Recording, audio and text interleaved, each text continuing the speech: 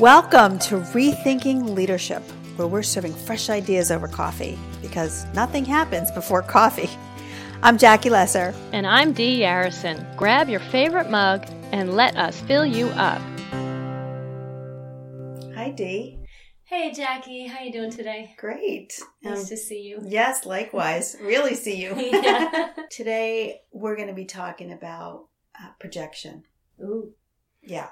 And I want to talk about projection today because of a recent experience that I had. Okay. And when I say projection, I mean that there are so often times when we're triggered by something in our outer world and we think it's the other person making us angry. Yes. When in fact, it's really that we're seeing a part of ourselves that we have a hard time being with. Right. Yeah. I think a story would be really helpful because I know that language is so common to say, you're making me angry, or he made me feel so whatever. And really the truth is, no, it's coming up from within. It's being triggered by the event that was happening out here in our outer world for sure. And that can be a useful thing for us if we're willing to dig into it. So let's dig into it. Yeah. Okay. So this happened over Thanksgiving, and my parents were here from out of town. Okay. And we have very good friends that adore my parents and vice versa. And they invited us for dinner toward the end of the Thanksgiving weekend. And it was always going well. We were enjoying it. The meal was delicious. Everything was great. And the friend started asking political questions of my parents. Now, my parents had been there for a week, and my parents have very different political ideas than myself and also than these friends. And so for the whole week, we had avoided this conversation.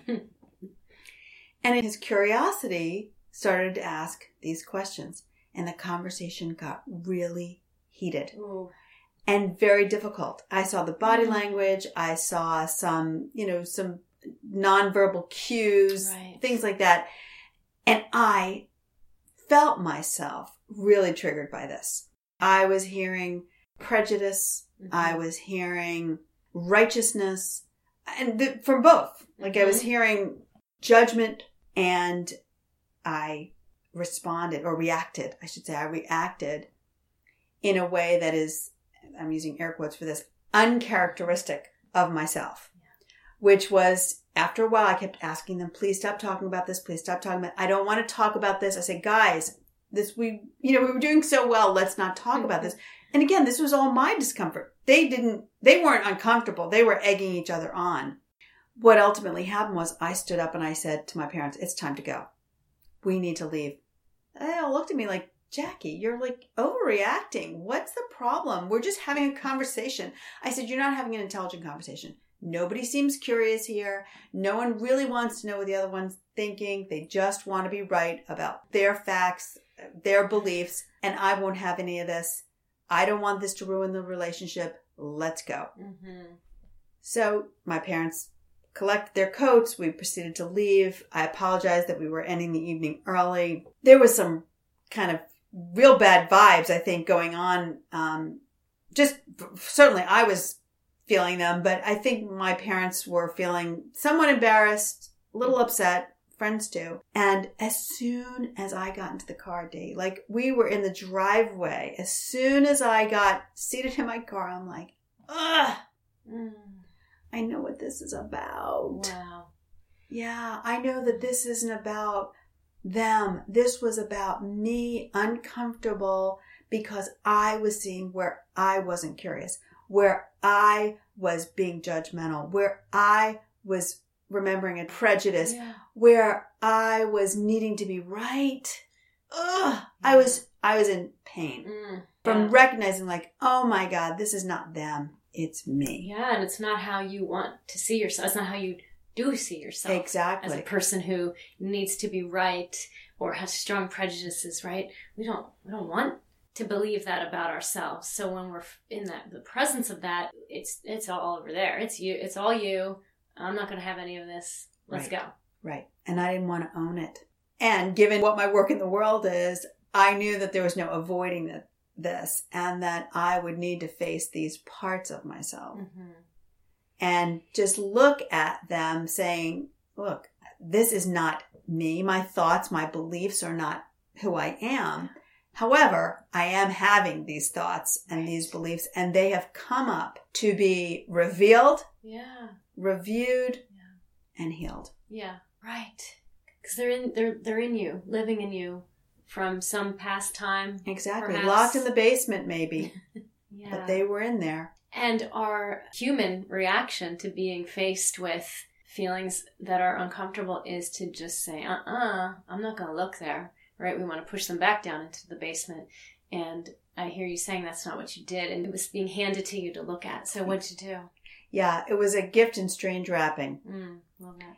And what I ended up doing as soon as I got back to my house was I called my friend John and I said, I'm sorry that we left. I said, I recognize that it wasn't that I was mad at you.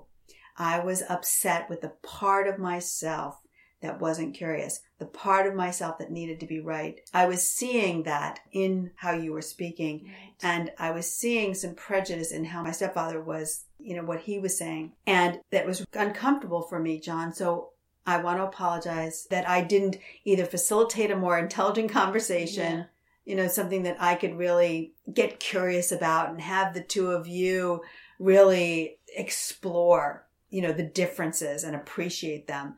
Or maybe I'm also aware that I could have just sat there, gathered myself, and left the conversation. You guys were happily having this conversation. I'm not happily, but, passionately having this conversation. I could have stood up and gone into the other room. And so I did sit with myself for a little bit, and I was judging those parts. Oh, yeah, sure. Yeah. Ultimately, though, I realized, wow, this is really a gift. And these parts have revealed themselves to me because they do need to be healed and reintegrated and transmuted back into the no-thingness that they came from. Right? So if I just love them, if I just love these parts and I have compassion for these parts of myself, then they don't have to act out. They don't even have to be expressed. Right. And typically the part when something within us is triggered and is being revealed and comes out of the shadow and wants to be reviewed, we don't think that right away. We don't think, oh, hello, there you are from the shadow. Let me embrace you here in the light and let's have a conversation.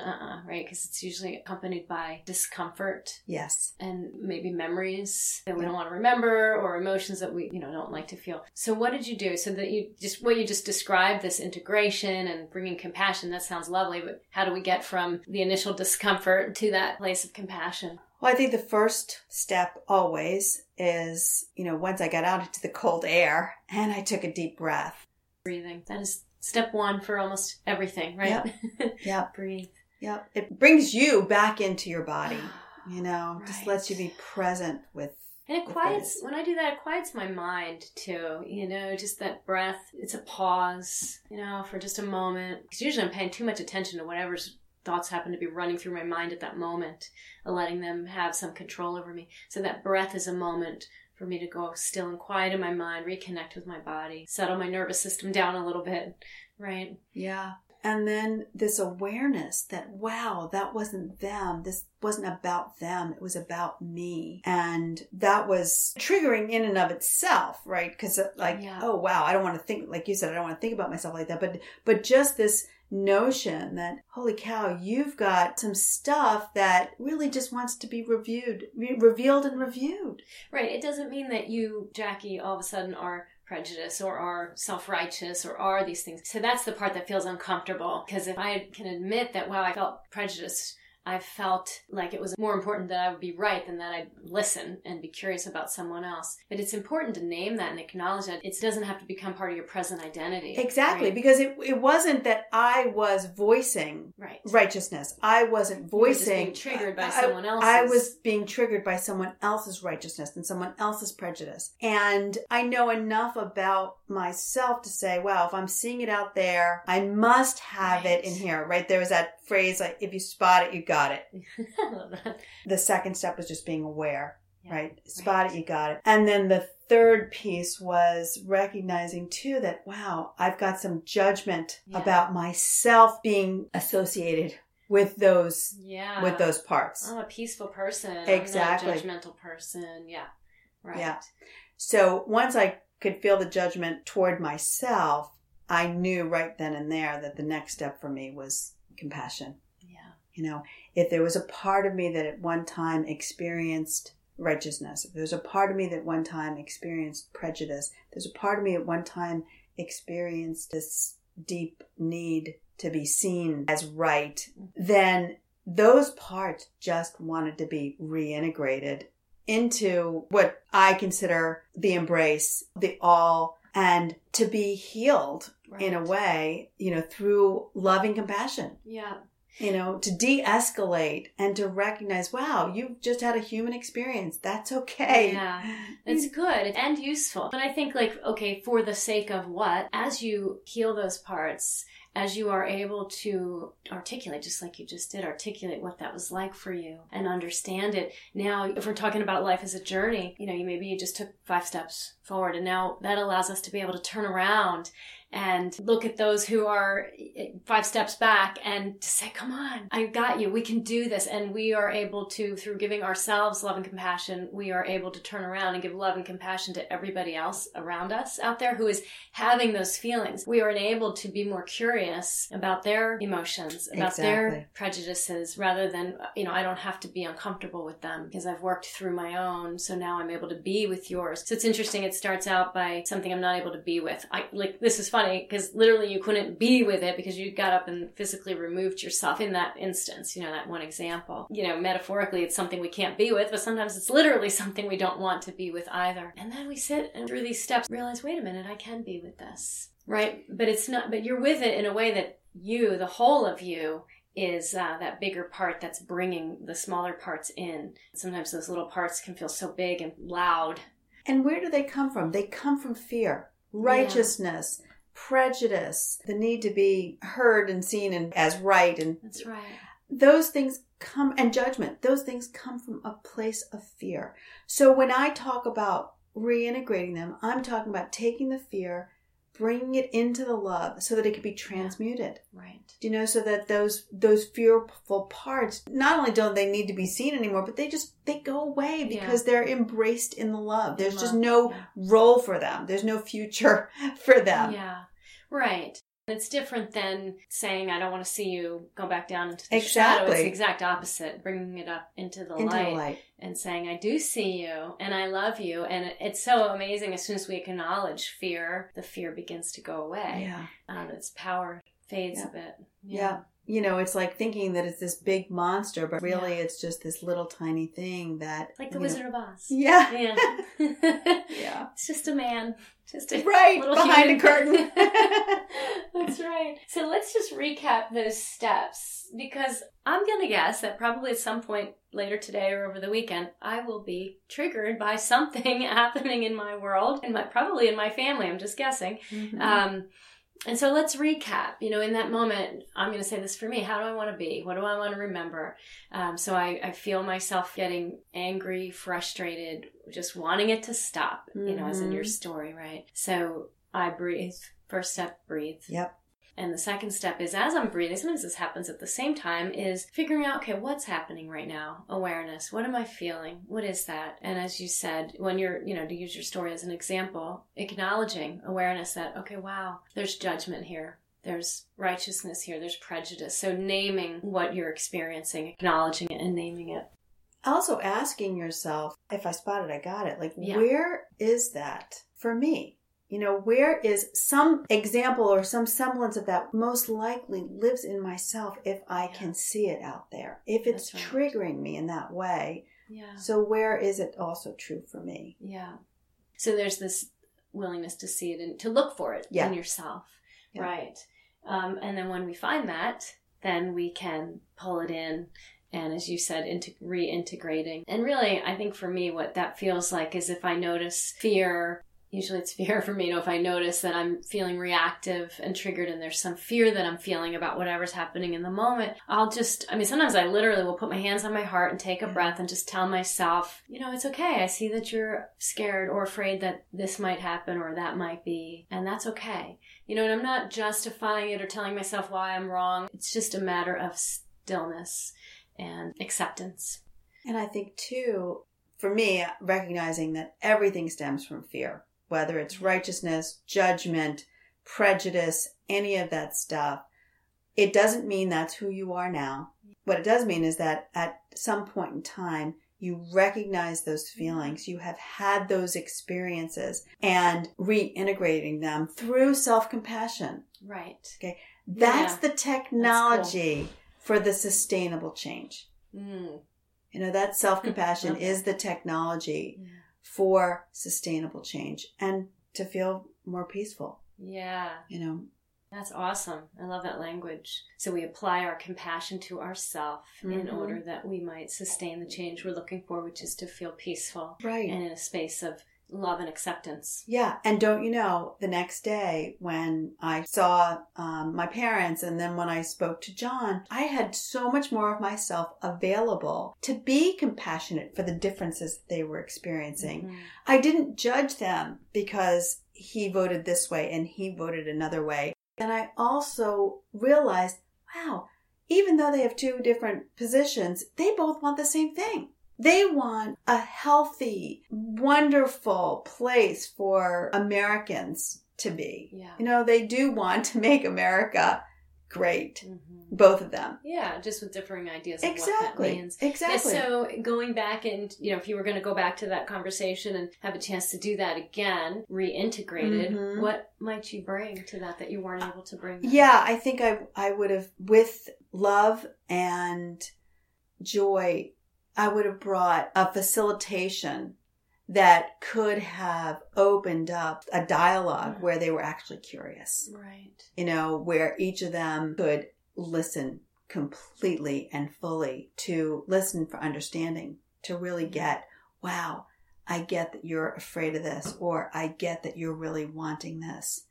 And I could show them, we could reveal the differences, but then show them how similar. So I hear that you're saying bring more of a facilitation, more of a curiosity, and an acknowledgement that it's okay to talk about hard things. It's okay to talk about things where we have strong differences. Right. And I think that not only is it okay, but for people like you and I, people that are doing coaching work in the world, it's expected, and I don't know, maybe I even want to say required, that we create the space for difficult conversations to happen and for people to be able to experience real emotions. Where do we go in the world to do that? So true. Because these emotions and these feelings, these ideas, these beliefs, they are here. Yeah. Okay. Us keeping them in the basement doesn't mean they're not here. Right. We do need to bring them up and out and find ways to talk about them so that they can reveal something truer. Because as long as we keep them in the basement, they take on a certain kind of energy that is not what we want. It's a hidden, I don't know, the word dark is coming up for me because we're using that basement metaphor, but unconscious, kind of like there's right and wrong, black and white, it's that kind of an energy about it. Whereas if it was out in the light and we were able to look at it and talk about it and be curious about it, then it's not a matter of right and wrong anymore, right? Yeah. It's not the fear of the unknown. It's like, wow, now I have some understanding about how I think this way and why I think this way and how you're thinking and why you're thinking that way. Yeah. So I agree with you. It was quite an incredible learning opportunity. Yeah. Well, and I think that is the learning opportunity from projection. We're talking about this topic just to remember for me and you and anyone out there listening that anytime I feel discomfort, I feel uncomfortable because something's happening around me that's making me feel a certain way. It's awesome to know there's a part of me that now knows, okay, wait a minute, tomorrow this might feel like a gift. Right. So what could I do right now in this moment if I was going to begin with the end in mind and remember that this is probably a gift in disguise. So let me take that breath and press pause on the judgment and get curious and open instead. I do think that it's God's way of helping us to grow. Every time something makes me feel uncomfortable, I can push it down and stay where I am, or I can pull it out and go, all right, come on. Yeah, it's my turn to look at you right now. And how do we want to resolve this and not make you stay down in the basement, but just bring you back up into the heart where you can be just loved up and healed into truth and something that is so much more loving and peaceful. Life-giving. Generative. Yeah. Well, thank you for sharing that story. Oh, my gosh. I love that your willingness and openness to share a vulnerable story like that. There's learning for all of us. Thank you. Yeah, my pleasure. We're so glad that you were here with us today, listening to Rethinking Leadership, serving fresh ideas over coffee. You can connect with Jackie Lesser on JackieLesser.com, and you can connect with me, Dee Yarrison, at EssentialShiftNow.com. And we'll see you next time.